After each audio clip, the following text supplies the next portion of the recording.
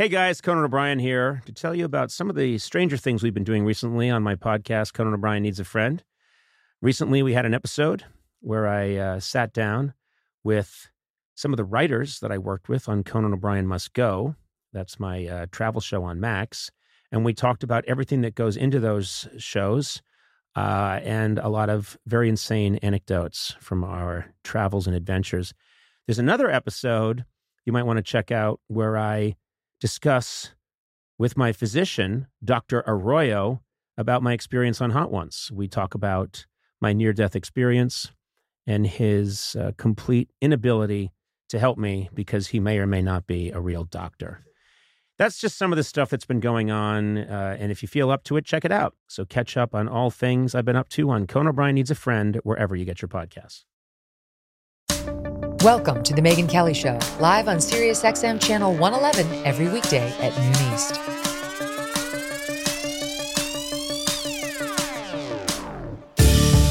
Hey everyone, I'm Megyn Kelly. Welcome to The Megyn Kelly Show. Oh my gosh, what a program we have for you today. This is a show I've long wanted to do. It is a show focused on a story that took center stage in America in the spring of 2020 and really never left. The arrest and death of George Floyd, the tragic situation that led to immediate media spin and narratives that emerged, and the ramifications today in all of our lives. Today, we have two people who have spent years researching, interviewing key players, and uncovering major details about the Floyd story that you have not seen before, and for a reason. They've been hidden from you by people in positions of authority who knew the truth but didn't want you to. Our guests today have uncovered failures of political leaders, shifting narratives, and they've highlighted the brutal treatment of the Minneapolis police force, of the police force, not by the cops, what was done to them during this troubling time in America and the fallout at the trial of Derek Chauvin. They share their reporting in an extraordinary new documentary called The Fall of Minneapolis. Here's a bit. Watch. It started out as a lot of people gathering, which is your First Amendment right. No peace. But it quickly changed. Each day, it just compounded. The first day, it was like 1,000 people. The next day, it was 4,000 people. And then the day after that, 10,000 people. The heart's racing right now talking about this. They'd throw rocks and bricks and fire bombs. I'm like, what is going on? Where do I live right now? What'd you think of this plan to surrender the precinct? No way. No way. They're not going to do that. You can't just give up a precinct. Sent a strong message that they're in control. They're still in control to this day. And just a bit later, we're going to be joined by the one and only Heather McDonald. God, she's brilliant, about how the George Floyd case has changed policing in America. But joining us first, Liz Collin, journalist at Alpha News and author of They're Lying, The Media, the Left, and the Death of George Floyd. And J.C. Chaix, former police officer and editor of Liz's best-selling book. Together, they are the producer and director of the new documentary, The Fall of Minneapolis, which is available to stream as of tomorrow. Hey guys, Conan O'Brien here to tell you about some of the stranger things we've been doing recently on my podcast, Conan O'Brien Needs a Friend. Recently, we had an episode where I sat down with some of the writers that I worked with on Conan O'Brien Must Go. That's my travel show on Max. And we talked about everything that goes into those shows and a lot of very insane anecdotes from our travels and adventures.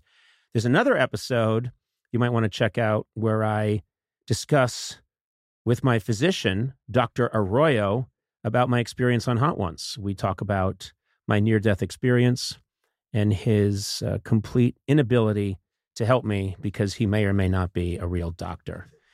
That's just some of the stuff that's been going on, and if you feel up to it, check it out. So catch up on all things I've been up to on Conan O'Brien Needs a Friend, wherever you get your podcasts.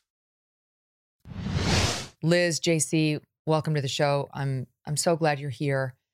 I have to tell you, it's been a busy time, and Normally, I would have watched the documentary prior to today, the day you were coming on. I read the packet that my team did, but I only watched it this morning, and I have to say, like, I'm still upset over what I saw. It was extremely jarring, and not in the way the leftist activists want us to see this whole situation. What was done to these cops, in particular the 4 at the center of the George Floyd case, but all of the Minneapolis cops, is deeply wrong. Everyone turned on them. Everyone. The justice system at every turn failed these guys who had served the justice system and the people of Minneapolis for decades in some cases, at least in the case of Derek Chauvin. And now these 4 cops are sitting in jail, smeared, reputations ruined, and no one has any interest in the truth. I mean, Derek Chauvin right now is seeking an appeal to the U.S. Supreme Court, which we all know is not likely to be heard. They take almost no cases. He's got a slim shot, but the odds are against him. The Minneapolis Supreme Court's already rejected his appeal. They've made them try this case in the middle of a powder keg where they would have zero chance at a fair trial. The judge, the chief of police, the mayor, Al Sharpton, the reverend who spoke at George Floyd's funeral. My God, you guys lay it all bare in this extraordinary film. I was not expecting to have this kind of a reaction to it. You know, I've heard the story. I've heard some of this stuff. I had not heard anywhere near the amount of information you two have uncovered. And so let's start there, because there's a reason you were able to get all this stuff that most people, that nobody who's taken this kind of a look at the case, and there have been others who have tried, has gotten. You're intimately connected with the police force and the police in Minneapolis. And Liz, you're a news reporter. I mean, you're in the business of uncovering stories, and you're also married to lifelong cops. So let me start with you, Liz, and just explain to us how you came at this, because I imagine you were going through the whole George Floyd backlash in a way the rest of us were not. Well, first of all, I just want to say, Megan, thank you so much for having us on and having the courage to bring this forward. I'm thrilled you were able to watch the film. We're still kind of getting the emotion and such from people that have seen it for the first time, even though it will be released tomorrow, just from some folks who were able to see it at our premiere last night. And that's what we want people to feel in all of this, simply that this didn't have to happen, and to put this all together in a way that makes sense for people, and putting the truth out there. But yeah, you're right. My husband was a long-time Minneapolis police lieutenant. He was the president of the police union in Minneapolis during all of this. I was a long-time anchor and reporter at the CBS station, in fact, in Minneapolis, where it was kind of my lifelong dream to work growing up. It was the station I grew up watching, and I sort of watched my personal world fall apart professionally, I should say, through all of this. The cancel culture came after me in full force, and after my husband as well, because of course the police union had to be to blame for all of this. And but more than anything, I was so troubled as a journalist through all of this, how they were privy to the information, the truth in all of this, and they refused to report it. Instead, it was this dangerous narrative they decided to push from day one. And you're right, we're still paying the consequences to this day. It's not just Derek Chauvin and the 3 other officers who wound up being taken down as a result of this narrative. We're all living this. I mean, this case directly led to the increase in crime in major American cities, coast to coast, the loss of lives, not just of police, but of the Black community in disproportionate numbers, as police pulled back, quit, retired early. Not to mention the explosion of the pre-existing, but at one point still percolating, now it's exploded, DEI programs in every part of our lives, whether it's K through 12 education or corporate America or sports fields. I mean, it's everywhere. And it's built on a lie. It's built on a lie, many lies. You've got to watch this thing. When people come on the show, you guys, I support their, they don't get on the show if I don't support what they've done. If I can't promote the book, I don't believe in it, or I don't like the movie, I just won't have them on. I wouldn't have you on and then disparage your product. But some really affect me more than others. I'm really begging the audience to watch this. And before we go any further, I should make clear, So it's Alpha News, Liz. Is it on Rumble as of tomorrow? Where specifically and how specifically? Yeah, it's Alpha News MN. That's our channel. We want people to follow our Rumble channel, and also the website is The Fall of Minneapolis. So thefallofminneapolis.com. It'll get you there as well. But Alpha News is where I am now. I left mainstream media through all of this. Just so tired of pushing this propaganda and this divisive messaging, and not calling out the people who needed to be called out from the very beginning.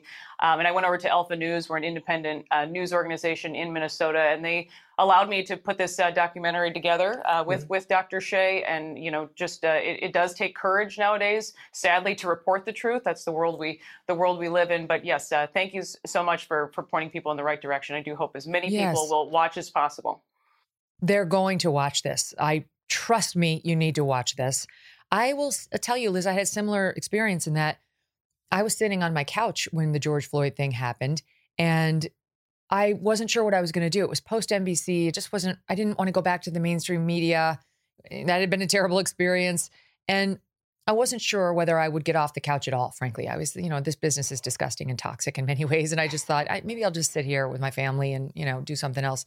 And it was this case and the reaction to it and what was happening to cops. And I have one as a brother that made me get off the couch. I mean, I could just see that the lies being told, and Heather McDonald, who's coming up after you two, was one of the very few brave souls to write the truth.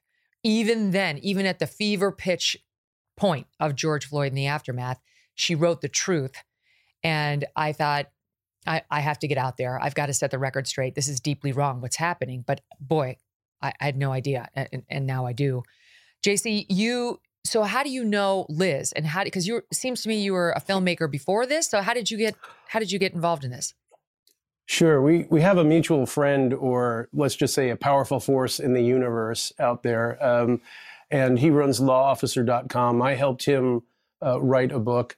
And he's a friend of Bob Kroll, Liz's husband, and said, hey, before you even think about writing anything, you should talk to my guy. You should talk to me. And we immediately hit it off. We realized there's a lot of truth that needs to be told here. And I'm just glad to be a part of the team. And with Alpha News going after the truth relentlessly, it's been, as most people say, a blessing, but it's been something like that, near divine, to be a part of a team that goes after the truth and puts all the other nonsense aside, as you know, in the media industry. And I will say that with Jay's background also as a police officer, he was able to see this through that lens as well, and see how this cancel culture came after the profession from day one. And you said it based on lies, and the lies began almost immediately here. Right.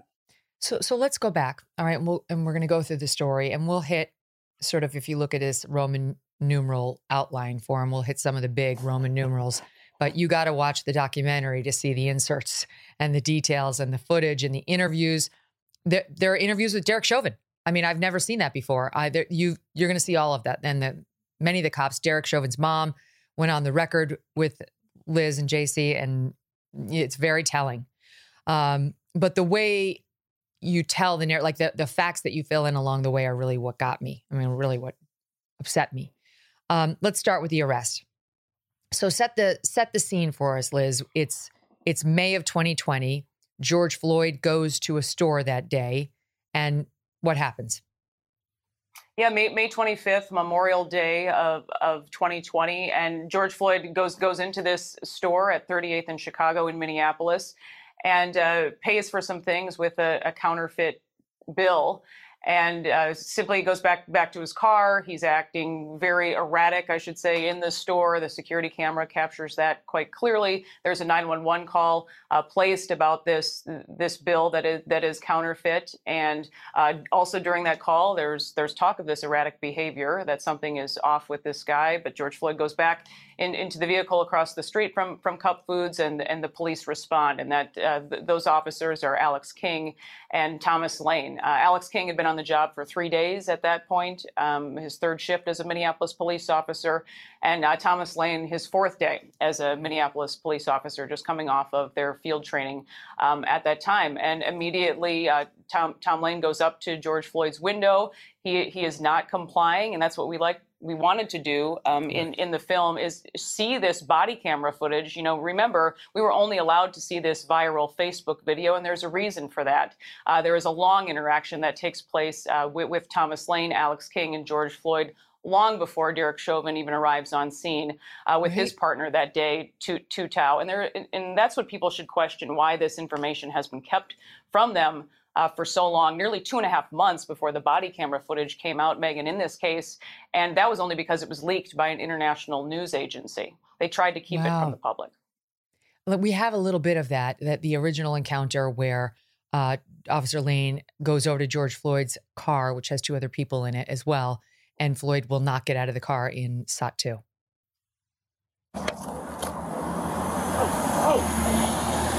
You see your hands. Damn, man. Stay in the car. Let me see your other hand. I'm sorry. Let me see your other hand. Please, Miss Officer. Both hands. Do nothing.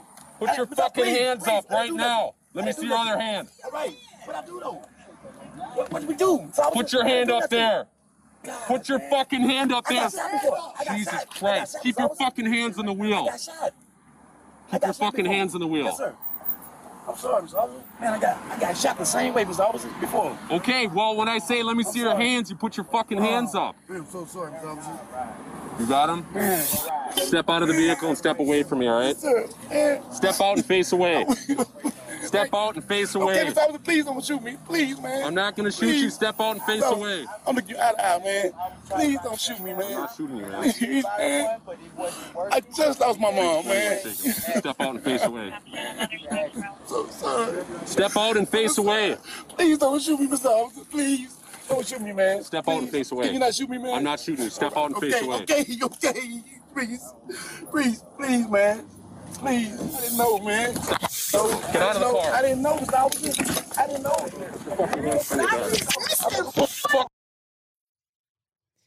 Okay, so explain, and keep in mind, again, as Liz points out, that was not shared with us until months after this whole incident, the body cam footage that the officers obtained. What does that show us? Yeah, I think what that shows more than anything is we have someone who's had experiences and is experienced in being arrested. Among cops, you'd say, okay, we have someone who's running game. In other words, they're telling the lies, they're telling certain things to elicit a certain response from officers and try to throw them off. And you can also see in that a little contrast in the reflection, but if you have cop eyes where you're trained to look inside a car what someone's doing, you notice Mr. Floyd is reaching like that over, that's a very common reaching for the center console, trying to hide things in between a seat move. And none of this was even shown and hidden from the public by the FBI and others under the guise of we are still conducting research and conducting our investigation. But really what we have is there are plenty of reasons and red flags to have stopped this whole narrative of George Floyd wasn't resisting. You even hear his backseat passenger, Shawanda Hill, yell out, "Stop resisting, Floyd." And that's a much different narrative than was portrayed by just a 10-minute, well after the fact, viral video on Facebook. And what we tried to do in the documentary as well, Megan, is go back to 2019, where we have a very similar arrest take place with George Floyd. However, our leaders here in Minneapolis started parroting that they never knew who George Floyd was. They'd never heard of him before. Well, it turns out, he was the center of an undercover drug investigation where they found thousands of dollars in pills on him that day. And his arrest, if you play side by side from 2019 to 2020, is so similar. And so we wanted to bring that out in the film as well. The same things he's talking about, the same resistance, et cetera. And also speaking to that officer who arrested George Floyd in 2019. But again, we were lied to and said that never had happened before. It was like a playbook. I mean, you can see this is a frequent flyer. Right. He's very used to dealing with the cops. And while the untrained civilian watching this, he's crying, he's a grown man, he's saying, please, please, it's natural for you to be like, oh, poor guy, look what's happening. And especially when you're watching it, knowing what would ultimately happen to him this day, he would lose his life. But really, you have to understand it's a huge manipulation, what you're watching. It's George Floyd trying to manipulate the cops because he wasn't shot the last time. His mom did not just die. He's even like, I just had COVID. You know, like he's trying to play every card in the book to generate some sympathy for the police who are trying to arrest him for having passed fake cash inside the store moments earlier. Please don't leave us because there's so much more to get to, and there's amazing sound bites coming your way that I think will really illuminate the case for you as it has for all of us. Okay, stand by. Don't forget, you can stream their documentary, The Fall of Minneapolis, starting November 16th on the Alpha News Rumble channel at Alpha News MN. These are Minnesota people, and that's part of the reason they got all such great access. Or you can just go to thefallofminneapolis.com. We'll be right back. They're with us for quite some time here. Hey guys, Conan O'Brien here to tell you about some of the stranger things we've been doing recently on my podcast, Conan O'Brien Needs a Friend. Recently, we had an episode where I sat down with some of the writers that I worked with on Conan O'Brien Must Go. That's my travel show on Max. And we talked about everything that goes into those shows and a lot of very insane anecdotes from our travels and adventures. There's another episode you might want to check out where I discuss with my physician, Dr. Arroyo, about my experience on Hot Ones. We talk about my near-death experience and his complete inability to help me because he may or may not be a real doctor. That's just some of the stuff that's been going on, and if you feel up to it, check it out. So catch up on all things I've been up to on Conan O'Brien Needs a Friend, wherever you get your podcasts.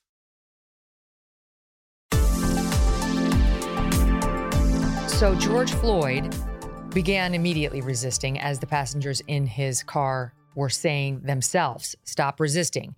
Then what we see from the body cam footage that you air shows before George Floyd ever got down on the ground with Derek Chauvin, he was saying, I can't breathe.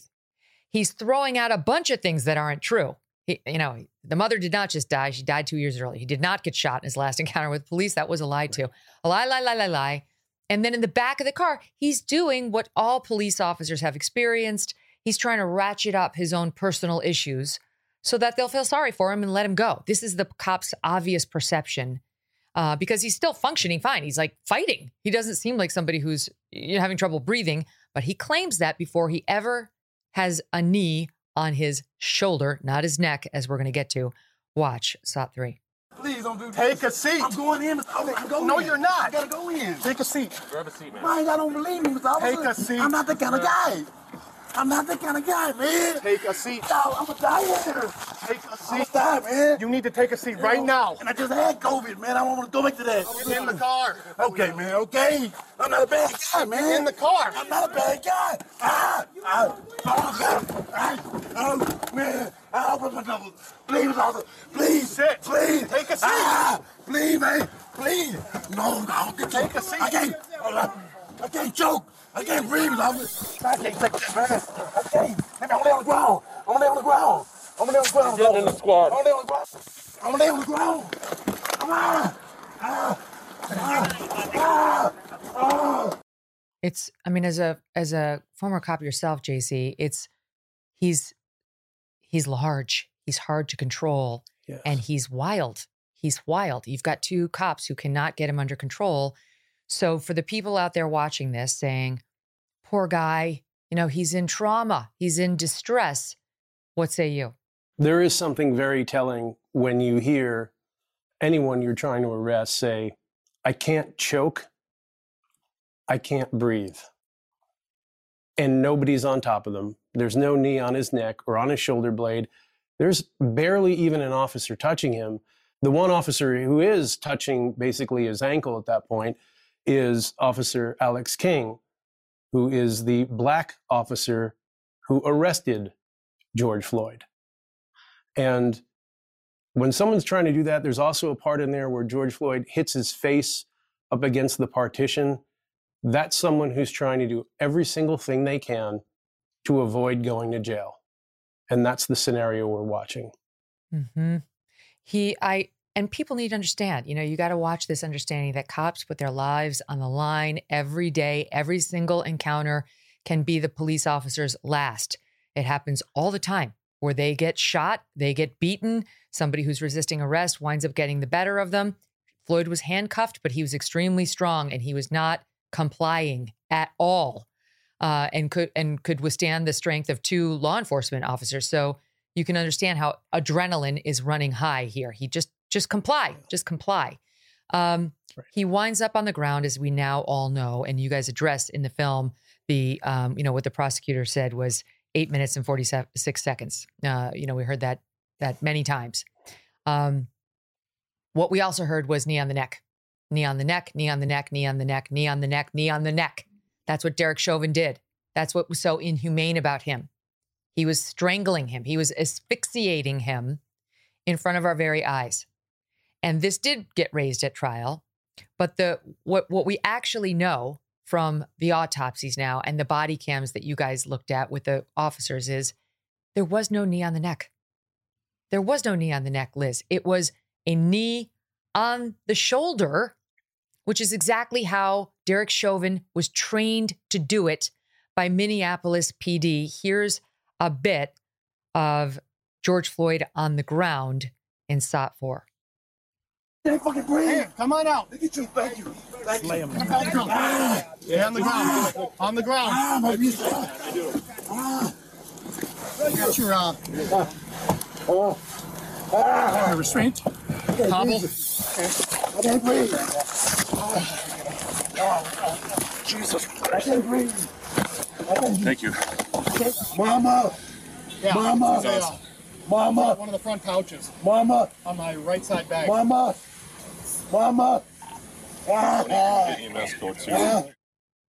And then let me just show video because we have a side-by-side here of the footage that tried to, make it look like George Floyd Chauvin had the knee on the neck, and then the other angle, which clearly shows, well, clearly is an exaggeration, but you can see it if you look.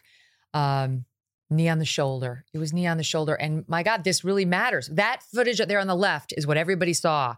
And they said knee on the neck.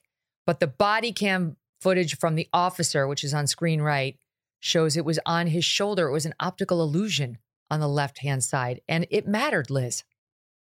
Yeah, and there's so much to be said, Megan, also about the conversation the officers are having on the scene. You have this narrative that was concocted of 7, 8, 9 minutes that, it became this mantra, but nobody talks about the 36 seconds that passed before Thomas Lane calls for an EMS, for an ambulance to come to the scene. 36 seconds into it. 36 seconds into it. This heartless, inhumane killer, as that's what the prosecutor wants us to believe, made sure he called EMS to get there to help George Floyd before any of this has really gone down. He's like, this guy needs medical attention. Keep going.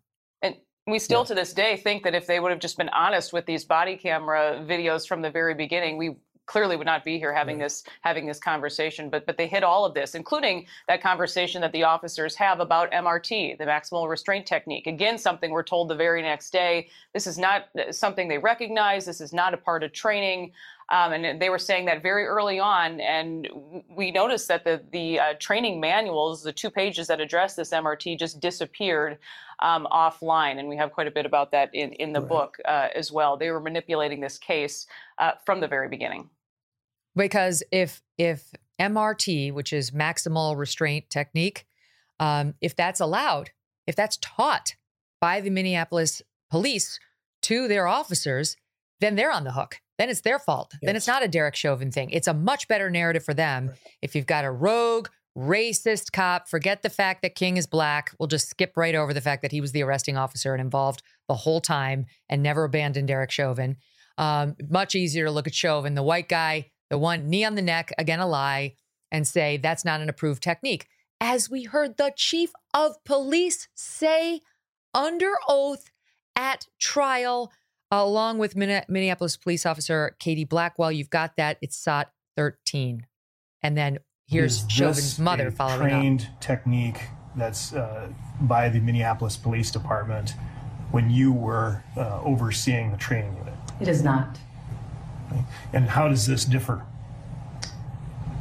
I don't know what kind of improvised position that is. So that's not what we train. All right. As you reflect on Exhibit 17, I must ask you, is this a trained Minneapolis Police Department defensive tactics technique? It is not. When I heard that part of the testimony, I really wanted to get up off my chair and yell, bullshit. Several of those witnesses testified that MRT, or the maximal restraint technique, was not a part of Minneapolis police policy. They're not in the manuals? Well, they sure as hell are in Derek's training manuals. So how can they say that they don't exist? That was Derek Chauvin's mother showing the training manuals that were given to her son. How can this happen? How can it be that, what you guys characterize as just lies in the film are told on the stand? Like, why wasn't there officer after officer called by the defense counsel to rebut that, saying 100%, it was taught to us all? Yeah. There's another layer of manipulation in here, of course. And most folks overlook the role and the capacity of a judge in a trial to shape and manipulate where that goes. And most of that is done through which evidence is allowed in the case and which evidence is conveniently excluded. So while you and I would say, well, clearly we should have had we should have had every officer on the force testify. That's only if a judge will allow that testimony or allow that evidence. And so we know that MRT was not allowed in Derek Chauvin's trial at all, including also George Floyd's past drug arrests. They were not allowed either, and also some miscommunication, which we discuss in the documentary as well from EMS, and the EMS response time took much longer than it should have, and that was a big part of this case as well that was not allowed into Derek Chauvin's trial. Yes, because the fact that they called EMS so soon into the encounter, 36 seconds in, shows they did care. They were not proceeding recklessly or with absolutely no thought for George Floyd's well-being.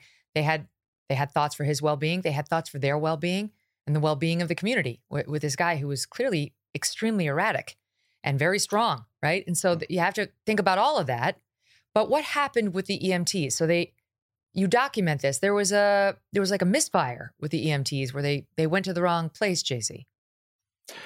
Yeah, there's another thing about that. So conveniently, the section of the body cam footage where we have Thomas Lane asking for EMS response 36 seconds after Mr. Floyd's on the ground, which completely destroys the idea of mens rea, of intent to commit murder in this case. That goes out the window, but that was conveniently not allowed to be shared. But also, there's at the end of Thomas Lane's body cam video, where he is actually in the ambulance. He does do CPR on Mr. Floyd to try and save his life, which is also conveniently excluded. He's also sitting in a fire truck where the driver of the fire truck, the engineer, says, yeah, we didn't know the location. We didn't know what was going on. Code 2, code 3. And then one of your officers says, and I'm paraphrasing, hey, ding-dongs, you're in the wrong spot. So what happened was we basically have a dispatcher or someone involved somewhere who's not having what should have been, once they asked for a code 3 ambulance, fire. What does that mean? Minneapolis What's fire. code 3? Sorry. Code 3 is we need the absolute highest priority lights and sirens response. There's something life-threatening going on. And Tutau requested that. They actually escalated it from initially a code 2 to a code 3. So come as fast as you can. Exactly. And at that point... So we have that clip, and you can, because I heard that in the clip where they said, this doesn't look like a code 3. They get to the location, they're like, this doesn't look like a code 3. Right. Here it is. I think it's SOT 5.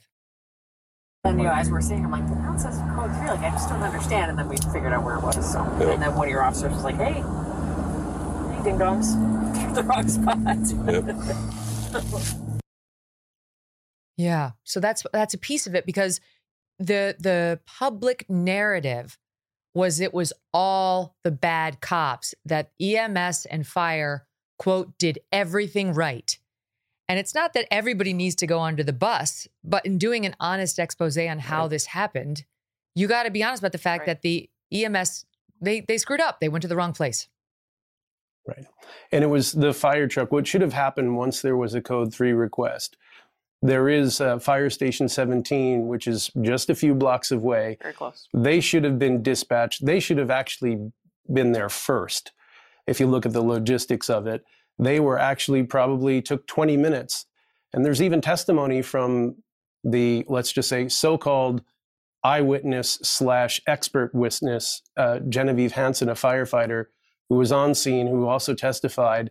And much of her testimony points out she was very concerned about this strange response.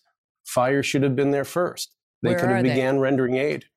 Exactly. Yeah, she's featured in there. The audience may remember her. She was an eyewitness to the George Floyd situation. And then when she took the stand, she was all dressed in her EMT outfit and she looked a lot more polished. And, but when she was there on scene, she was just kind of yelling at the cops, kind of being a distraction. Yes. But yeah, she was noticing where are the EMTs.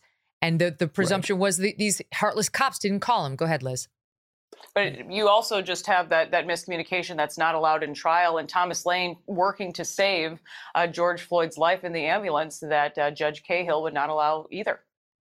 The judge is a former prosecutor from the same prosecutor's office, which, happens a lot. You become a DA and then you become a judge. But you're supposed to be fair. You have to be in a case like this in which the officers are the ones who have a presumption against them. Even more so than your average defendant. You got to bend over backwards to make sure that they have a fair trial. There are real questions in here about whether that was done. I want to get to, just because I mentioned it, Alex King, you said he had just gotten on the job, brand new cop. He was the one of the four. There are two who were minority. One, Tao, he was Asian. King was black, glossed over in most of the media reports. You interviewed him and put the question right to him about whether he blames Derek Chauvin, because he's sitting in jail now too. They're all in jail. Here it is, SOT 15. Do you blame Chauvin for any of this? I don't. The way I see it is that he made the decisions he thought was right. As he did before, he's always been one that was by the book and legally abiding. I think he did exactly what he was trained to do. Unfortunate that the publicity got as riled up as it did by all the officials and politicians that were involved with the case, and it took away any chance he had to even say his piece. Wow. It goes on. People, it's worth listening to the whole thing. If anybody has a right to be bitter, it's that guy. Right. But he's not bitter. He's actually quite lovely and serving time right now, which is dangerous for any cop. Let's go back to what happened in Minneapolis, because it's very relevant to the kind of trial that these guys had to face and where. So, as everyone remembers, all hell broke loose in Minneapolis after this. And you do make the point in the film, and this to me was one of the most relevant points. It was an election year. We were months away from President Trump running for re-election. Love him or hate him, one of the most divisive figures in recent memory in America. And having been in this business for a long time, every election year, the Democrats find some white on black violence, cop on defendant violence if the defendant's black and the cop is white, or even here black and you can ignore it. And they spin it up. I've been around long enough to see them do it election cycle after election cycle. They'll ignore the ones that happen in the interim. But if you're anywhere near November in a big election year, it'll be wallpapered. And this was right on brand. But the problem is people got hurt. Cops got hurt. Black Americans got hurt. Dozens, scores. We're going to get into the numbers when Heather comes on. And you interview, is it Al Williams, Officer Williams? Yeah, Al Williams, who talks about the order that came down while the city was burning. You do such a great job of showing all the fires all over Minneapolis. Listen to this, SOT 6. We were given a play-by-play over the radio, and the only sponsor we would get back is just copy, observe, and report. We watched them loot. We watched them light the Molotov cocktail. and we watched them throw it into the building. They're starting to throw Molotov cocktails. We were ordered not to do anything.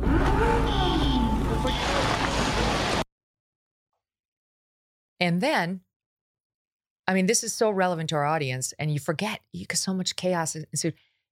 The third precinct, the fall of the third precinct, the police precinct at the center of this controversy was allowed by the local officials to fall, to burn, to be destroyed. Here's a bit of that from the film. Again, there's much, much more on all of this. You should watch the documentary itself for the full story, The Fall of Minneapolis.com to get it, and also on Rumble. I follow Alpha News MN. But watch this, SOT7.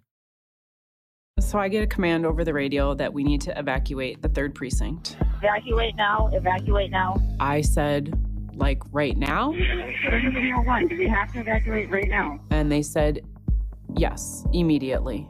You need to evacuate now. Evacuate, evacuate, evacuate. Everything was happening so fast and there was such chaos. You know, the heart's racing right now talking about this. And we run.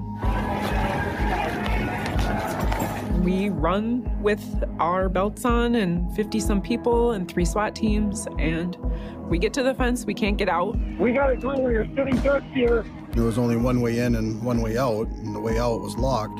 1283, they've reached the northwest corner of the front. Northwest corner of the front has been reached. They're coming in the back. We need to move, Need to move now. One of the squads rams through the fence to get it open.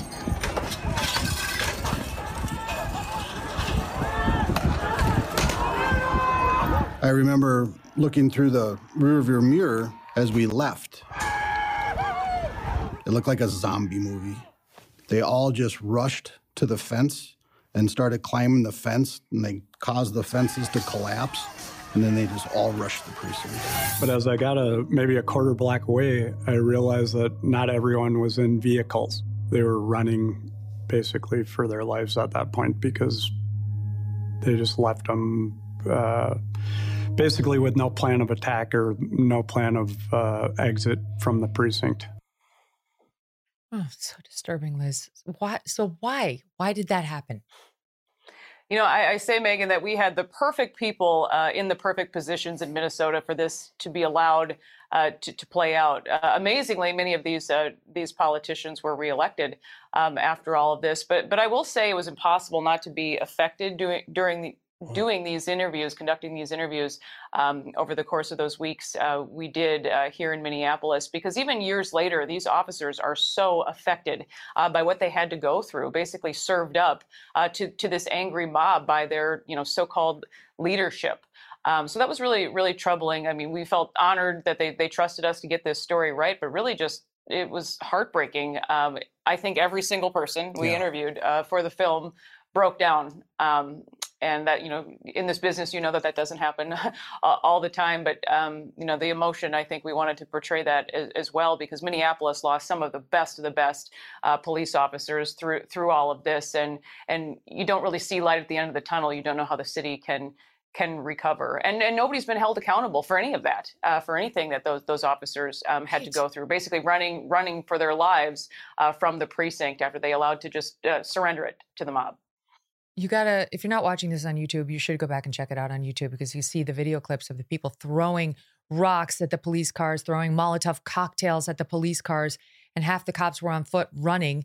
And the film points out they were denied riot gear. They were in the middle of a war zone, and they were told no riot gear. That they thought it would be an escalation, so you can have a helmet, and that's it. And one of the officers you interviewed was saying, we went out, a bunch of us would get hurt. We'd go back in, more would come out, hurt, injuries of the cops, back in, sent back out without the proper gear. This is the aftermath here at Precinct 3, which was given up. I was told that this is very insurrection-y, right? Like to take over a police precinct and basically set it on fire, absolutely ruin it, but only if you are, I guess, a Trump supporter in Washington, because otherwise, burn, baby, burn, JC. You look at this, it's got to make you angry. It's got to make you angry as a former police officer to see what they were allowed to do. Yeah, it does. And then the worst part about it, and I hate to say this, but almost the expected part, is that there's this void of leadership. They're so focused on scapegoating folks, but at what point do you realize you want to call it the symbolism of a building? That's very cute, Mayor Fry. That's very cute. Good for you and your staff for writing it that way. But think of the message that you've just sent to everyone who lives here. If the police cannot protect themselves, what are they going to do for me? And just think of the vulnerability that people now have. The police can't protect me, and we are in the middle of a riot while the city is burning. I'd like to think I have a great imagination.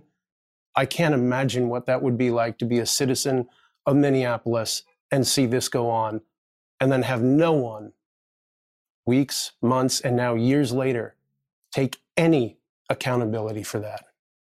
It does all those things. It's enraging.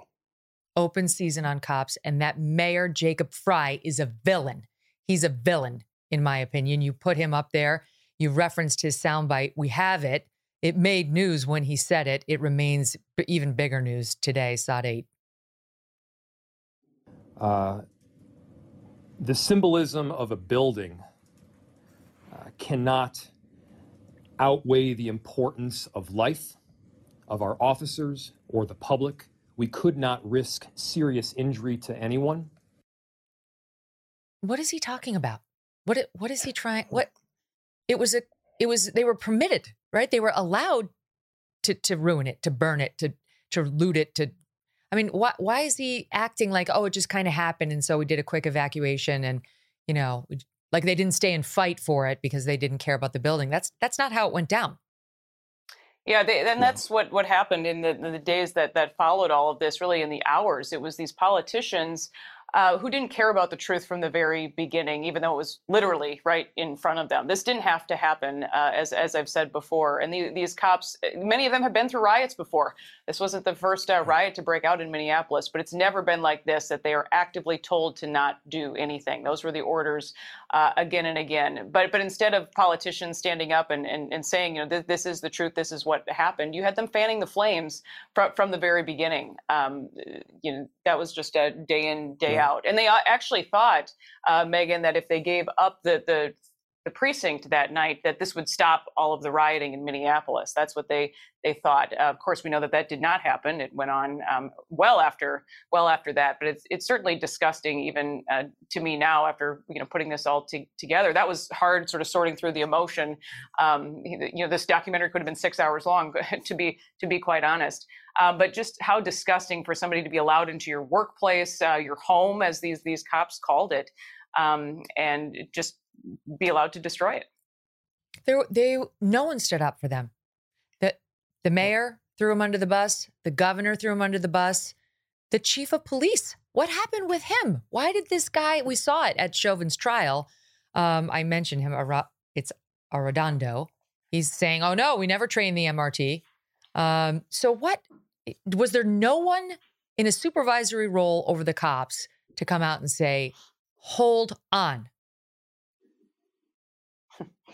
Well, interesting. That's sort of my connection to all of this, with my husband being the police union leader. He came out very early on and just said, keep calm heads. We are going to review the body camera footage, et cetera. And he was vilified for that, if you can believe it, to be patient and let the investigation take its course. So we saw what happened. I mean, I personally, we received death threats in the mail. I lost the position that I held for a dozen years at the station where I worked, and I'm the wife of a cop. I mean, cancel culture came after all law enforcement families, I think, in some way, shape, or form. And Bob quickly, had to sort of keep quiet because of what was happening to our family at that point, sadly. Mm-hmm. Right. There was only one position to have on this case, and it certainly was not a fair trial or a fair examination of the officer's defense. Liz and JC, stay with us. We'll get to the trial next. Don't go away. And remember, you can find The Megyn Kelly Show live on SiriusXM Triumph Channel 111 every weekday at noon East, the full video show. And today you really should watch it. watch it instead of just listen at youtube.com/Megyn Kelly. Hey guys, Conan O'Brien here to tell you about some of the stranger things we've been doing recently on my podcast, Conan O'Brien Needs a Friend. Recently, we had an episode where I sat down with some of the writers that I worked with on Conan O'Brien Must Go. That's my travel show on Max. And we talked about everything that goes into those shows and a lot of very insane anecdotes from our travels and adventures. There's another episode you might want to check out where I discuss with my physician, Dr. Arroyo, about my experience on Hot Ones. We talk about my near-death experience and his complete inability to help me because he may or may not be a real doctor. That's just some of the stuff that's been going on, and if you feel up to it, check it out. So catch up on all things I've been up to on Conan O'Brien Needs a Friend, wherever you get your podcasts.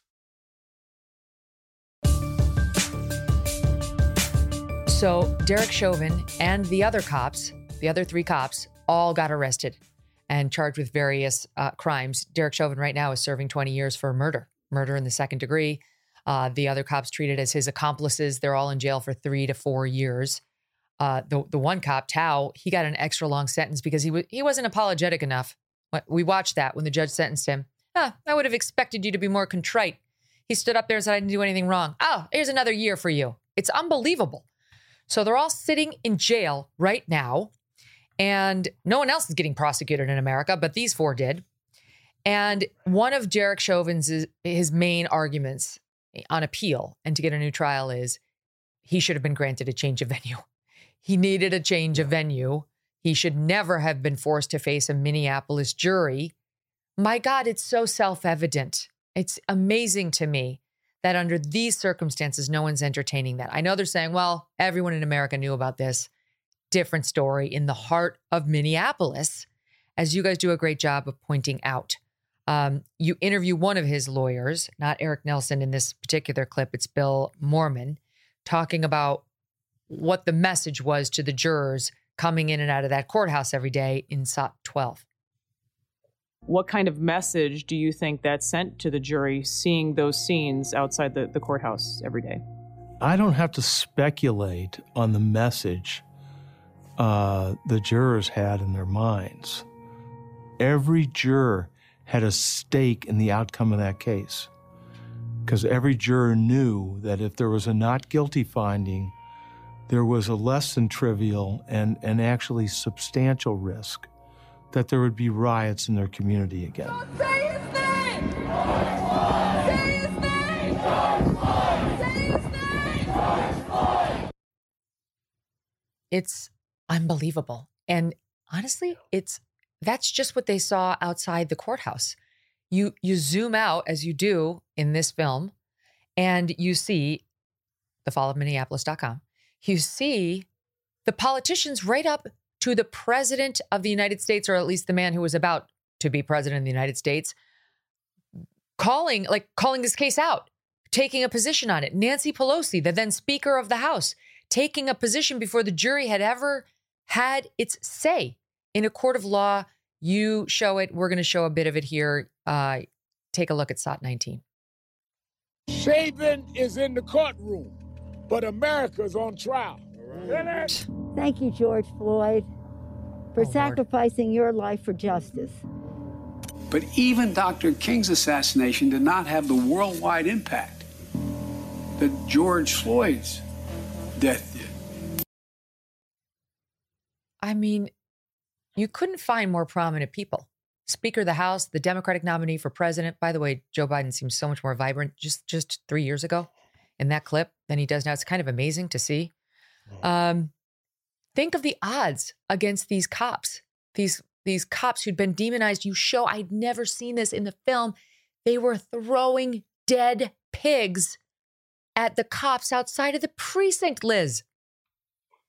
Yeah, it's amazing everything that they they were basically paraded also, these police officers during their court hearings before they decided to let them access some of the back ways to get into the courthouse. But that was what was happening in the early days. They allowed the mob to basically get as close as possible and throw things at them for their court hearings and such. And you also, Megan, have this $27 million settlement with George Floyd's family that is announced during jury selection for Derek Chauvin's trial. A lot of people don't remember the details of that as well. But we wanted to bring that to light too. The images of this courthouse are insane.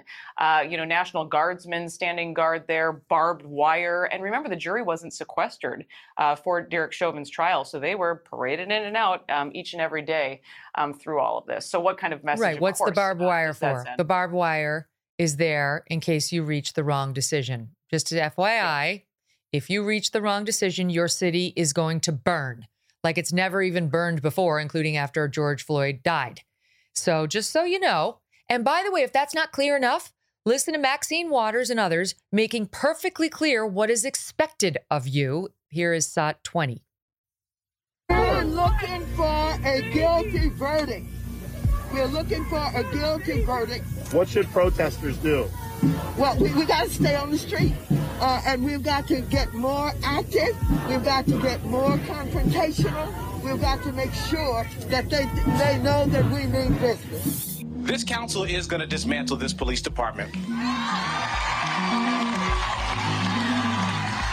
City councilman. All right, they're telling me to say it again. This council is going to dismantle this police department. Do you believe there is systemic racism in law enforcement? Absolutely. Our commitment is to end our city's toxic relationship with the Minneapolis Police Department, to end policing as we know it. This is the part that makes me upset. What human can get a fair trial with that? Take Derek Chauvin out of it. Maybe you hate Derek Chauvin. You've made up your mind. You don't forgive him for the 8 minutes, whatever. You don't buy the MRT. You believe in the rule of law. We have to. As flawed as it may be and its application may be, we've seen it this year, we have to provide criminal defendants against whom the system is stacked, no question, with a fair trial, with a process that ensures fairness to the best that we are able to provide it. This is exactly the opposite of it. JC, you write, you talk about in the film, this is why cop after cop, they're out of there. That after this, what happened to these guys? Who in their right mind would go out on the streets of Minneapolis and make arrests, especially a white cop, but you could be a black cop too, as Officer King, of a black defendant. Forget it. It's insane. Yeah. And amazingly, one of the worst things I've actually had to deal with in working on this documentary just happened a few weeks ago when we finished up. And I was on the phone with Derek, and he said to me, I just want you and everyone else to know that if I had to go back in time, I would do this all over again so nobody else would have to. Even where he is right now. And I have tremendous respect for anyone who can say that. And this is a person who, let's not even talk about impartiality, because that went out the window with all this propaganda, and let's just call these leaders, so-called leaders, sock puppets. They're great at it. Let's get rid of that for a second, because it's not in play. Where's the civility? We have all of this self-righteousness, this political righteousness that's overcome any sense of civility. And unreasonable doubt, that now has become the most unreasonable thing going. That should really give everyone, we are against this same system of justice, a moment to pause and say, wait a minute, I don't like what America has become, what the American justice system has become. This isn't us. And very few people are recognizing that. Yes, ma'am. What do you think he meant by that he would do it all over again? Like the behaviors with Floyd, or, going to jail? Like, what did he mean? I think, and I asked him up when this was tough. I'd love to be the tough guy right now and say I didn't have a lump in my throat when he said that to me on the other end of the phone calling from prison. What he meant was so that another officer, someone else, would not have to suffer this indignity, this tragedy, this being thrown under the bus. He sort of reckoned that, I guess it was my role as an officer to take this. Oh. And if that's what it is, then I will take that so no other officer has to deal with that. And you also have in the film Alex King speaking to this as well. I asked that question kind of again and again of everyone. What does this say about our justice system in America? Right. And why I also say that even if you don't have a connection to law enforcement, this case is so important if you are a citizen of this country. Right. This is the system we're supposed to believe in. And, you know, it's hard to watch this film and believe in it anymore after everything that was allowed to transpire. But you have Alex King speaking to that, saying that if there's one thing that people can take away from this case, it's that we can't be so quick to judge. Don't let the mob control. Don't let the media manipulate you. We are smarter than this as a human race, I think. You know, and question these things, and that's what the message that he seemed to want to share. But you weren't allowed to question anything. You know, you guys weren't here, but I've told the story a few times now on the show. But just quickly, my fourth grade daughter was in a Tony, New York private school at this time. And the teachers handed out a Newzilla article on Chauvin's case. And he had just been convicted. And the girls read up some facts. And they said that the teacher stood up and said, there's a massive problem in America with police killing Black men. And one of the girls raised her hand and said, well, wasn't George Floyd resisting arrest? And the teacher said, they always blame the victim. And then my daughter said, well, wasn't George Floyd on a lot of drugs? And the teacher said, this conversation is making me uncomfortable and I'm shutting it down right now. Even at the fourth grade level, you were not allowed to talk about the bad facts for the we all hate Derek Chauvin side. Even when that's the assignment is to discuss the verdict and how they got there, you're just not allowed to discuss anything that the defense offered up because it makes people uncomfortable, makes them feel like maybe they're in the presence of a bigot. That's the whole thing got spun into a race narrative, even though there was no evidence that Derek Chauvin was a racist at all. He just happened to be white. Floyd happened to be Black. People forget that. This is not a cop spewing expletives or, you know, slurs, nothing like that. Nothing like that came out. It's not a Furman situation where there's like secret tapes of him using the N-word. Right. So let's spend a minute though on the drugs, because the drugs, they're a huge part of it. And we talked about this on our Kelly's Court. We do these legal segments. And the fact that one of the DAs who was there at this prosecutor's office for 20 years filed a civil suit against her bosses recently for some sort of sex discrimination case. And while under oath, she said she resigned, first of all, because she refused to prosecute those other 3 cops. She didn't think it was right. But she said the day of the autopsy, because Floyd was autopsied by the ME, the guy sitting working for the city that day. And she went and spoke to him, and that he said to her, this looks like a drug death. He was not asphyxiated. He didn't have injuries to his neck. What do you do when the narrative that everybody believes doesn't line up with the actual facts? And then he looked at her and said, this is the kind of case that can end careers.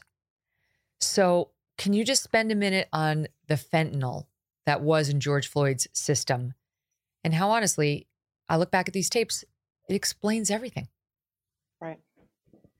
Yeah, anytime you have anyone in an altered state, and even for someone who's not a police officer, I think you could tell you have an individual, put aside the resisting, put aside the not following commands, who's in an altered state. That is not a natural way most people go about the day. And if you were allegedly stopped by law enforcement for an alleged crime, you probably would handle that a lot differently, or most folks would. Hey, I didn't do it. There'd be some back and forth, or some trying to honestly get to the bottom of something. Here from the word go, we had all the lies, and then we had this problem with breathing. And fentanyl during COVID, at the time when this was coming through as well, most folks didn't realize this on the street, that, hey, if you have this mix of COVID with fentanyl, it's not going to go well for your breathing. They realized this in emergency rooms that the bandwidth for administering that as a remedy seemed very narrow with this type of contagion. But out on the street, your average drug dealers, drug users, et cetera, anyone who's abusing fentanyl didn't know that. Now you combine fentanyl with methamphetamine, sort of the new generation of a speedball, and then you throw in heart conditions. What that's going to do to even someone who's seasoned and used to it, it's not going to work out well.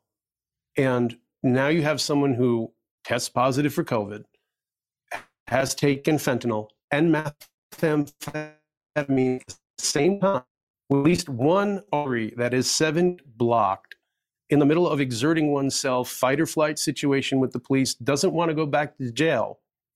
And we're supposed to believe that had no effect whatsoever on a cause of death.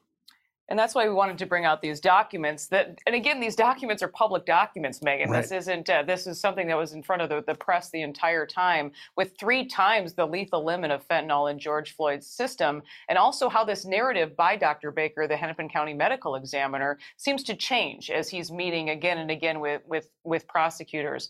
So you can sort of see how this story is changing in those the FBI. early days. And then the FBI is sitting in almost from day one. Right, which is a level of intimidation. He told his local DA, with whom he clearly had a relationship, I don't like where this is going. And then when the FBI got in there, suddenly it started to be, well, it's nuanced. And ultimately the cause of death, he talked about how it was cardiac arrest, complicating by it was sort of a weird choice of words, what happened with law enforcement. And it was, to me, it just had the stink of manipulation all over it. He was told, get what the cops did to him in here somehow. It's got to be. And, it's so simple. Even a group of 4th grade girls got it on reading one Newzilla article. He resisted arrest and he was on too many drugs. They got it like that. You know why? Because they haven't been watching all the media spin and the manipulation and Maxine Waters and Joe Biden out there. They just read the facts and said, gee, it's pretty clear he had 11, nanograms? I don't know what the unit is, NGs, of fentanyl in him, and 3 nanograms will kill your average person. He was bigger, he was a user, but still 11. And then he chose to resist, which shoots the adrenaline up. And he had a cardiac condition, and he had lungs that were 2 or 3 times the size of a normal lung. He had so many issues. And yet we heard Al Sharpton, and this is in the documentary. He was healthy. He was healthy. The cops killed a healthy man. And then the Floyd family brought in Dr. Michael Baden, who I loved when I was on Fox, but this was half-assed, to put it mildly, as their new forensic pathologist, to give his take on how he died, not to mention Benjamin Crump, who's the new Al Sharpton, the lawyer who exploits all of these cases. And here's a bit of those two in SOT 10. George Floyd was a healthy young man. Sure. The autopsy shows that Mr. Floyd had no underlying medical problem that caused or contributed to his death. First of all, it's just dawning me. Now, did Dr. Baden speak at the funeral? No. This is a press conference that's held. And it's also interesting timing-wise, too, Megan, because, again, you have the autopsy on George Floyd conducted within 12 hours of his death, but there's a reason that was withheld from the public for so long, basically timed at the same time that this announcement comes from the so-called independent autopsy review that George Floyd's family paid for. And you saw the media push that autopsy, from the beginning. And first of all, there's zero chance George Floyd's family actually paid for that. Somebody swooped in, some activist swooped in and paid for Dr. Baden. Not anybody can afford Dr. Baden. And Dr. Baden, who's been an expert in many, many trials, is a hired gun. And he didn't review the toxicology. He didn't get to examine the body. He went off of whatever was provided to him. Isn't that right? Yeah, basically the Facebook video. And you even see the caveat where they say, well, we understand that a review of the toxicology report, that further investigation is necessary for our autopsy report, they say. And I'm not sure how you can even do that by conveniently excluding a toxicology report. I don't even know how that's even possible. And the ME who did do the examination, this Dr. Baker, said he did not die of asphyxiation. He wasn't strangled. He didn't have his air supply cut off. And there are no injuries on his neck. Of course, we know why. The knee was on the shoulder blade. There wasn't an injury to George Floyd's neck. And the I can't breathe narrative had started long before cops had him on the ground. The documentary does a great job of laying all of this out. So, and by the way, you point out the documentary, George Floyd lied about being sober at the moment. They said, are you on something? And not only do we know he was on something from the toxicology, you do a close-up of the pills in his mouth while he's getting pulled out of the car. It's amazing. I hadn't seen that before. And it matters. You do a good job. Like, explain, Liz, why did it matter that George Floyd did not tell the cops, yeah, I might have taken something? They would have been able to get him medical help there sooner. They would have made that call sooner, and they ask repeatedly, several times, and he says no. Not only about what's in his mouth, but they recover pills with his saliva, from the very vehicle that he's in, and that took months to even go back and search that car, which is another interesting twist we talk about more in the book. That is, that this movie is based on. But yes, there were certainly so many things that we were not allowed to see. So where are we today? I outlined a few of the consequences of all of this at the top of the show, but how is Minneapolis doing? How is the police force there doing? We followed in 2021. They did defund the police in Minneapolis, and then they refunded the police about within a year because they saw exactly what that would get them, which is more death, more crime, more chaos. So for all their sweeping rhetoric, they came to realize the hard way, you need police in Minneapolis and everywhere. But so how are things today?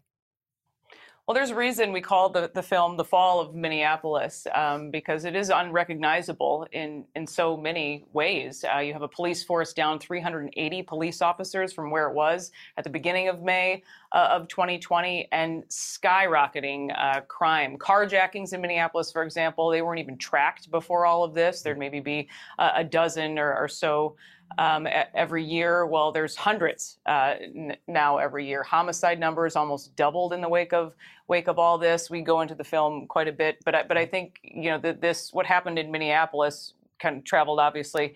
The match was lit here in Minneapolis and spread all across the country. So I think numbers are very similar in many of these cities across the country. But many people don't go into Minneapolis anymore. It was a place before people felt safe to shop downtown, restaurants. Minneapolis has lost thousands of businesses in the wake of all this because people simply do not feel safe. JC, you've spoken with Derek Chauvin. How is he doing? I would say that the conversations I had with him about a year ago were painful. It's painful to listen to. And now it seems like he's at least becoming more aware of himself and realized that a lot of things went on that he thought happened but didn't in his case, and that a lot of things that he thought didn't happen actually did. And I think he went through a good 3 or 4 month period of just utter disbelief. He couldn't understand why his defense attorney didn't file a particular motion or didn't ask for a particular witness. So if you can imagine, after spending a year in solitary, what that alone can do to you, and then you come out and realize everything in my trial didn't happen as I thought it did, the disbelief that can put on someone. I think now he's starting to realize the situation. He's more aware of it. And it's good to see him sticking up for himself and taking action. And also, the federal government limited his opportunities for appeal. The only thing he can appeal is if there's something called ineffective assistance of counsel. That is the only basis he has left. Unlike other people who can explore other motions, he cannot. So it's better now. I'm not going to say making jokes. He's not that type of a creative person, but he is at least aware and taking action and trying to do things for himself in his situation. And even more telling, he's become a lot more concerned for his family and his friends.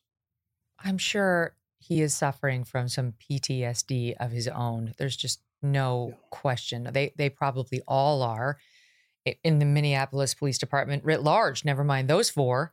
Right. So, I mean, his wife left him. Remember, there was like a lot happened.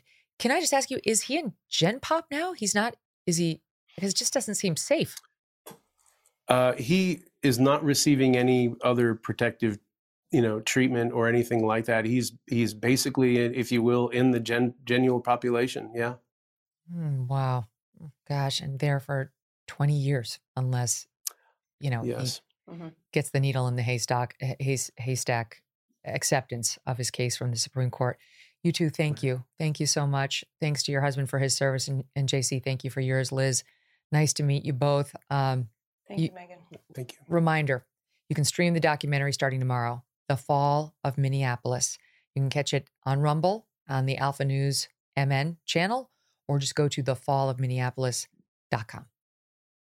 Hey everyone, it's me, Megan Kelly. Mark your calendars. News Nation, Sirius XM, December 6th in a live primetime event. The News Nation Republican primary debate. Sirius XM's Megan Kelly returns to the moderator's seat. I'll ask the questions you want to hear. Real issues, tough questions, every contender. Because if you want to be the leader of the free world, you better be ready to give America the answers they're looking for. Live from the University of Alabama, the News Nation Republican primary debate. Moderated by Sirius XM's Megan Kelly and News Nation's Elizabeth Vargas. December 6th, 8 p.m. Eastern. Watch it on News Nation, America's fastest growing cable news network. Find News Nation on your screen at joinnn.com or listen on Sirius XM Triumph's Channel 111. Go to SiriusXM.com/MK Show to subscribe and get 3 months free. Offer details apply. The News Nation Republican primary debate. See you on the debate stage. To find News Nation on your TV, go to joinnn.com. Hey guys, Conan O'Brien here to tell you about some of the stranger things we've been doing recently on my podcast, Conan O'Brien Needs a Friend. Recently, we had an episode where I sat down with some of the writers that I worked with on Conan O'Brien Must Go. That's my travel show on Max. And we talked about everything that goes into those shows and a lot of very insane anecdotes from our travels and adventures. There's another episode you might want to check out where I discuss with my physician, Dr. Arroyo, about my experience on Hot Ones. We talk about my near-death experience and his complete inability to help me because he may or may not be a real doctor. That's just some of the stuff that's been going on, and if you feel up to it, check it out. So catch up on all things I've been up to on Conan O'Brien Needs a Friend, wherever you get your podcasts. They failed when they gave up that precinct.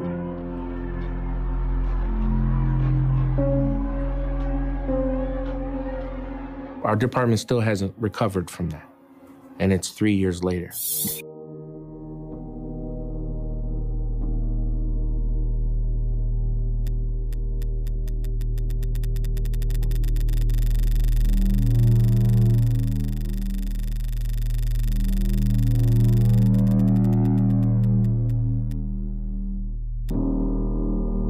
Overall crime is way up. Give me the keys, give me your money, everything. Keys, everything, everything.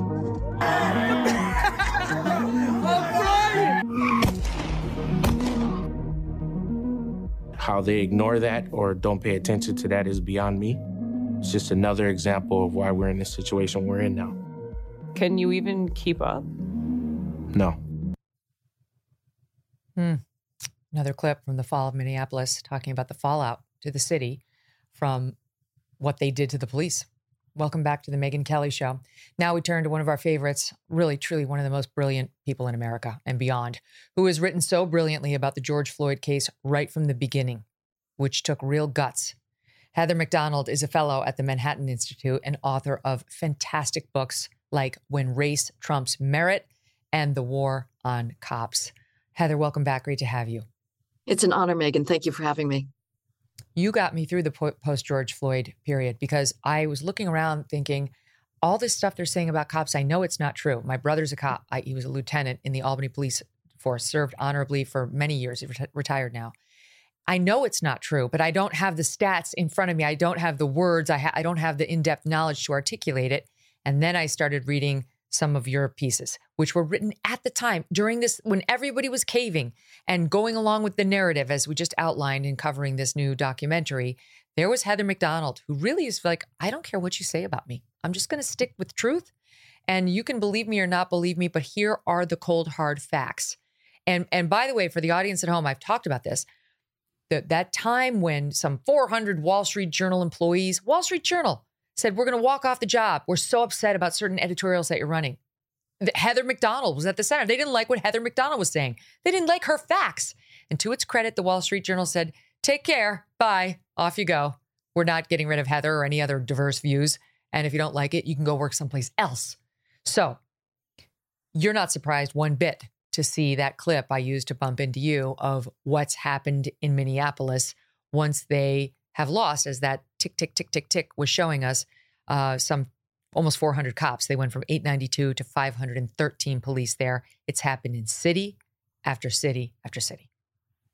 Well, crime went up, and the George Floyd year of the George Floyd race riots, homicides went up 29%, which was the largest increase in history in this country. Last year, violent victimizations were up 75%, which is the most in 30 years. That's according to the National Criminal Victimization Survey.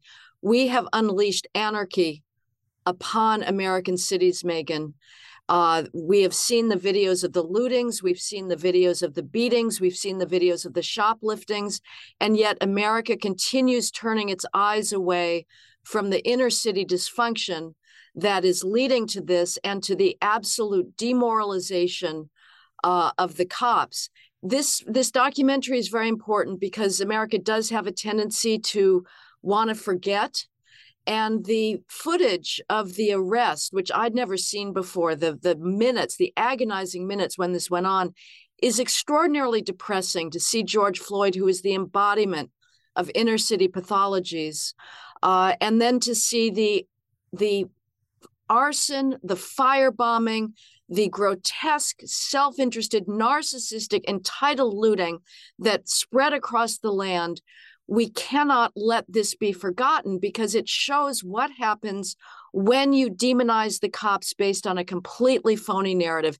Here's another statistic, Megan. A police officer is 400 times more likely to be killed by a black male than an unarmed black male is to be killed by a cop. So if, as we hear from the libertarians all the time, like Radley Balco, who says, oh, all this belly aching about how dangerous it is to do felony car stops, this is really a safe profession. Well, if it's so safe to be a cop, then being a black male, an unarmed black male vis-a-vis police officers is 400 times safer. So the whole Black Lives Matter narrative that our president, Joe Biden, constantly reinforces is a 100% falsehood.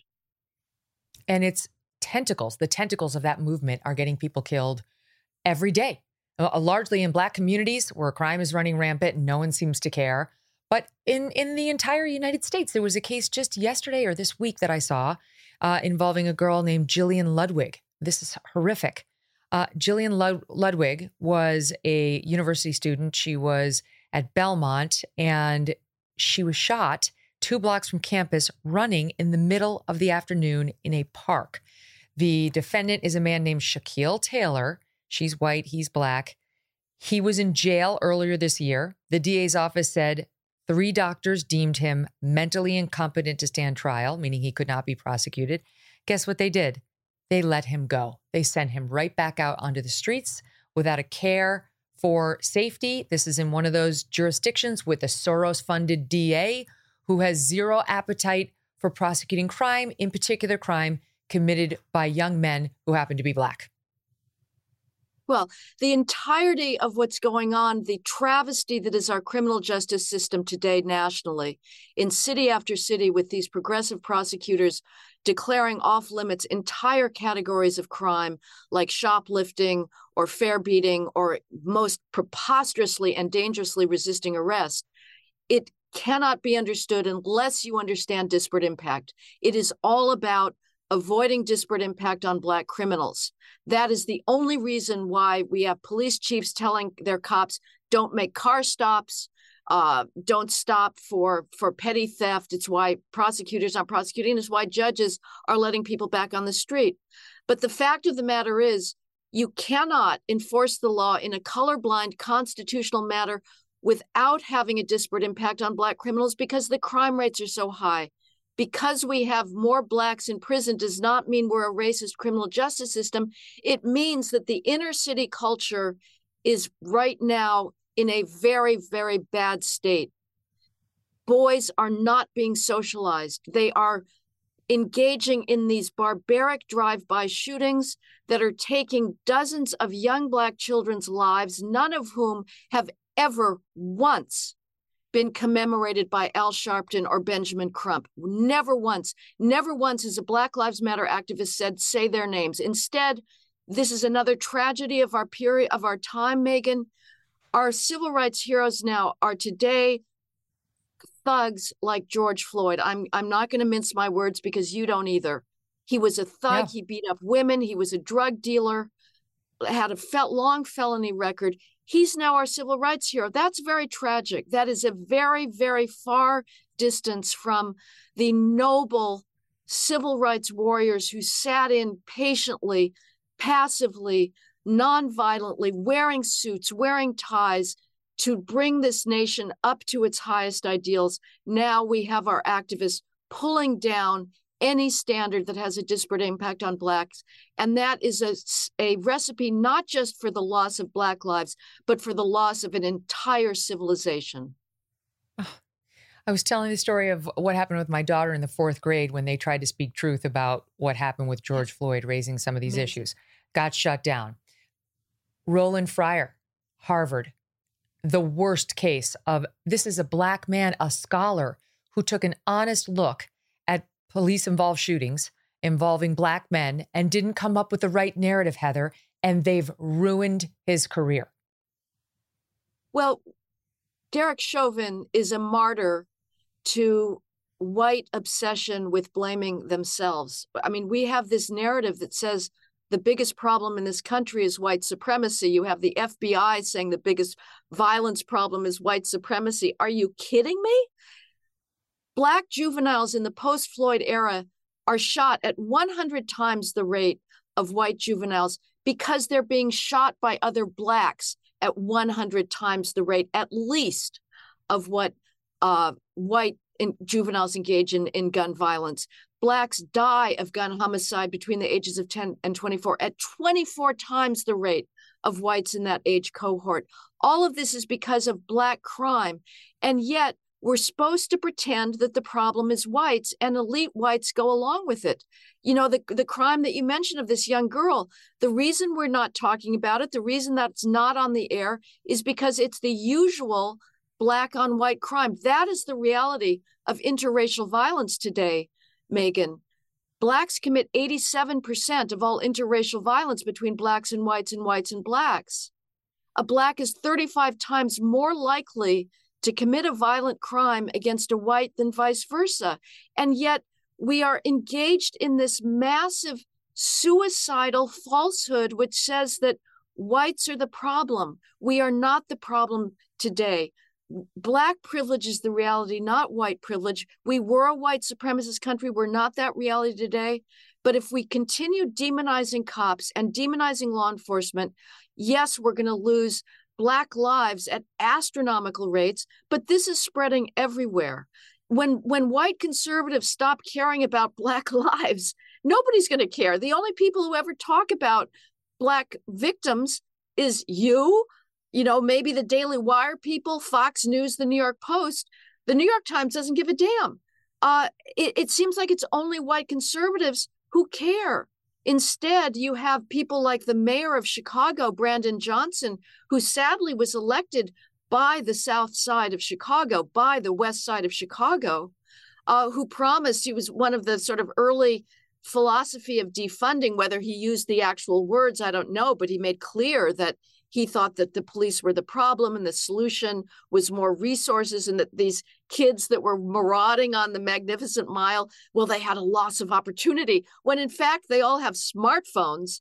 You know, a kid that has a smartphone is not a deprived kid as far as I'm concerned. And all of these kids that are engaged in this mass looting, they're all videoing themselves on their smartphones. This is not a lack of opportunity. It's a lack of socialization. It's a lack of decent schooling that generates discipline and self-control and does not excuse pathological behavior. And we're doing nothing to remedy that. People like Roland Fryer were trying to call attention to it, but no, he's been silenced. They drummed up some fake Me Too, minuscule allegations against him and blew it into this mountainous thing to stop his research. I mean, we did a whole story on this documentary that was done about him, where the young research assistant, who, if memory serves, was also a minority, looked at him and said, "I don't want to tell you the answer that we came up with." And he was like, "Well, what is it?" And the answer is, there's not a disparate, like the cops are not disproportionately killing Black defendants. Like we're just not seeing it or shooting. And you put numbers on that. You had a piece that was in, I think it was in the Journal. Yeah, it was right after George Floyd, and pointed out there are 375 million annual contacts that the cops have with civilians. 375 million annual contacts that the cops have with civilians. And if you look at the Washington Post list of how many unarmed Black men are shot by cops each year, it's in the single digits out of 375 million. And out of over 10,000 million homicide deaths, dozens of Blacks are killed every single day. That's more than all white and Hispanic homicide victims combined, even though Blacks are only 13% of the population. Again, we don't talk about that because we have this extraordinary discomfort with Black pathologies. And it's not just Blacks, of course. The white underclass is moving up fast, and its drug use and its family breakdown. The one thing that Blacks still have a monopoly on, I'm going to be very blunt here, Megan, is drive-by shootings. By and large, in New York City, Blacks and Hispanics commit virtually 100% of all shootings. Whites are 34% of the population. They commit about 1% at most of drive-by shootings. And I think even that number is frankly a little suspect. But all of these things are very predictable. When you have a culture where young boys are not expected to cultivate the bourgeois habits to make themselves decent mates and husbands, where it's accepted to go around serially impregnating females and walking away, and family rearing child rearing is utterly chaotic. It's sort of an afterthought, and that's happening now in the white underclass as well. That's a civilizational catastrophe.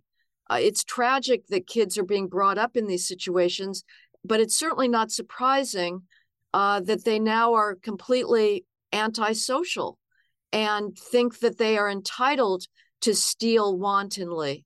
I don't know how much longer we're going to put up with this, but as I say, there is something profoundly weird about Western civilization right now, Megan, that seems to be on this death cult, that it wants to destroy the standards, the norms, the merit, the excellence, the striving for excellence that gave us a civilization that has freed all of humanity from the usual squalor and deprivation and disease and early mortality that everybody has benefited from. And now we're declaring medicine racist. We're declaring science racist. We're saying that doctors should be admitted to medical school and promoted because they're Black, not because they're competent. This is happening in every science field. We have this belated, but at this point, way, way exaggerated guilt for our history of slavery that is no longer merited. The West was the civilization that ended slavery. Britain had to occupy Lagos in order to get it to end its involvement in the slave trade. It had to blockade the coast of Africa to get it to end its involvement in slave trade. Everybody, other civilizations were saying, no, we want to continue with chattel slavery. At this point, the West has nothing to apologize for, and yet it is bent on a mission of self-destruction. Yeah, and it's working. And it's not just these, underclass privilege or lacking privilege, blacks or whites. It's college students, as you and I have discussed, who are completely clueless about it, are just leaning into the disparate impact thing. Or as we saw in this one clip the other day, the generational trauma that comes with just having been born, quote, indigenous or black, what have you. And like she's been with the facts about the cops, Heather's not afraid to go into these college campuses and take on these zealots. I loved it. Somebody, I don't know if it was you, but somebody tweeted out just a highlight of you at Berkeley recently. And they said, oh, it's really worth watching the whole clip. So, of course, since I'm your huge fan, I watched the whole thing. I watched the whole hour of you at Berkeley. And gosh, you're just totally fearless. Because, of course, these college students got up there and were all over you. And you were like, boom, boom, boom. We have just a little bit of it because we love you. We played it already, but I'm going to play it right now. It's Hot 24. I just want to tell you right now that your book is racist. Your arguments are racist. They are based in eugenics. They are based in ideas that black people and brown people can never compete with white and Asian counterparts. Why should we take any of this seriously when it seems that nothing else that you want to do is just peddle racist drivel? Well, if I believe that blacks can never compete, I would say, yeah, we've got to lower standards because that's the only hope for getting diverse institutions. In fact, I believe that if we held single standards and had high expectations, that blacks would compete. As to your misreading of from my book, that was simply an empirical observation about the current situation in a regime of ubiquitous racial preferences. So you can admit black students with a standard deviation below SAT grades into college. The gap does not close by the end of college. Let me just give you the data that explains why you can have diversity or you can have meritocracy. You can't have both. 66% of black 12th graders do not possess partial mastery of basic math skills defined as doing arithmetic or being able to read a graph.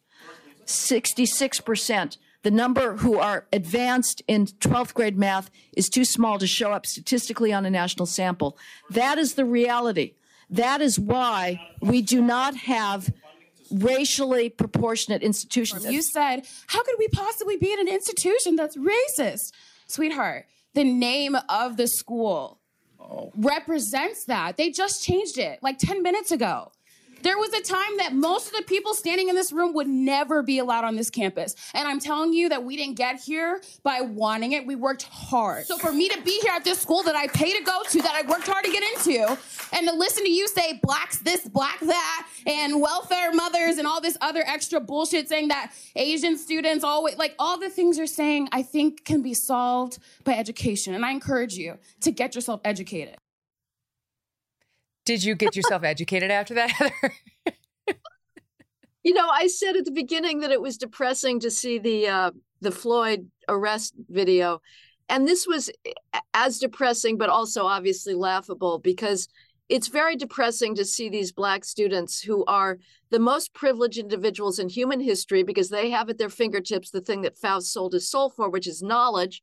And in fact, they're surrounded by the most well-meaning adults. Think of themselves as victims. It's absolutely preposterous. We know that Berkeley, we know that the majority of them have been admitted to racial preferences by racial preferences. Why? Because Berkeley tells us that without racial preferences, it's not going to be able to get its critical mass of black students.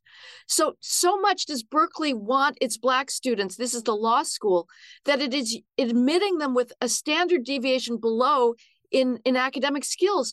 And yet they're going around claiming that they are victimized by racism at the Berkeley Law School.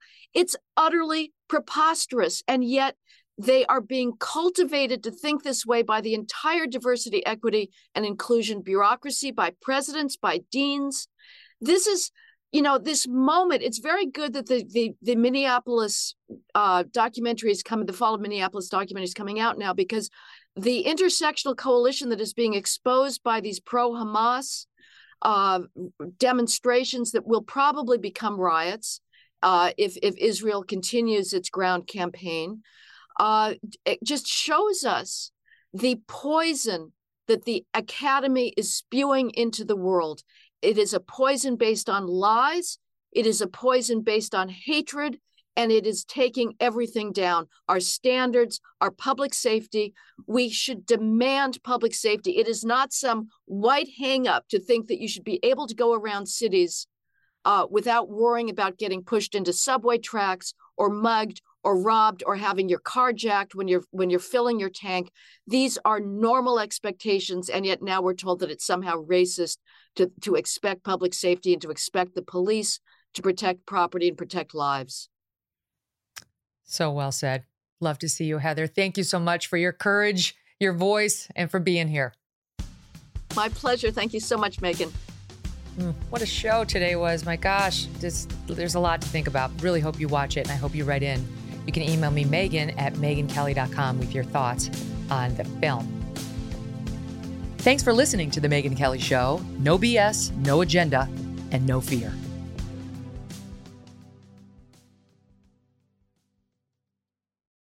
Hey guys, Conan O'Brien here to tell you about some of the stranger things we've been doing recently on my podcast, Conan O'Brien Needs a Friend. Recently, we had an episode where I sat down with some of the writers that I worked with on Conan O'Brien Must Go. That's my travel show on Max. And we talked about everything that goes into those shows and a lot of very insane anecdotes from our travels and adventures. There's another episode you might want to check out where I discuss with my physician, Dr. Arroyo, about my experience on Hot Ones. We talk about my near-death experience and his complete inability to help me because he may or may not be a real doctor. That's just some of the stuff that's been going on, and if you feel up to it, check it out. So catch up on all things I've been up to on Conan O'Brien Needs a Friend, wherever you get your podcasts.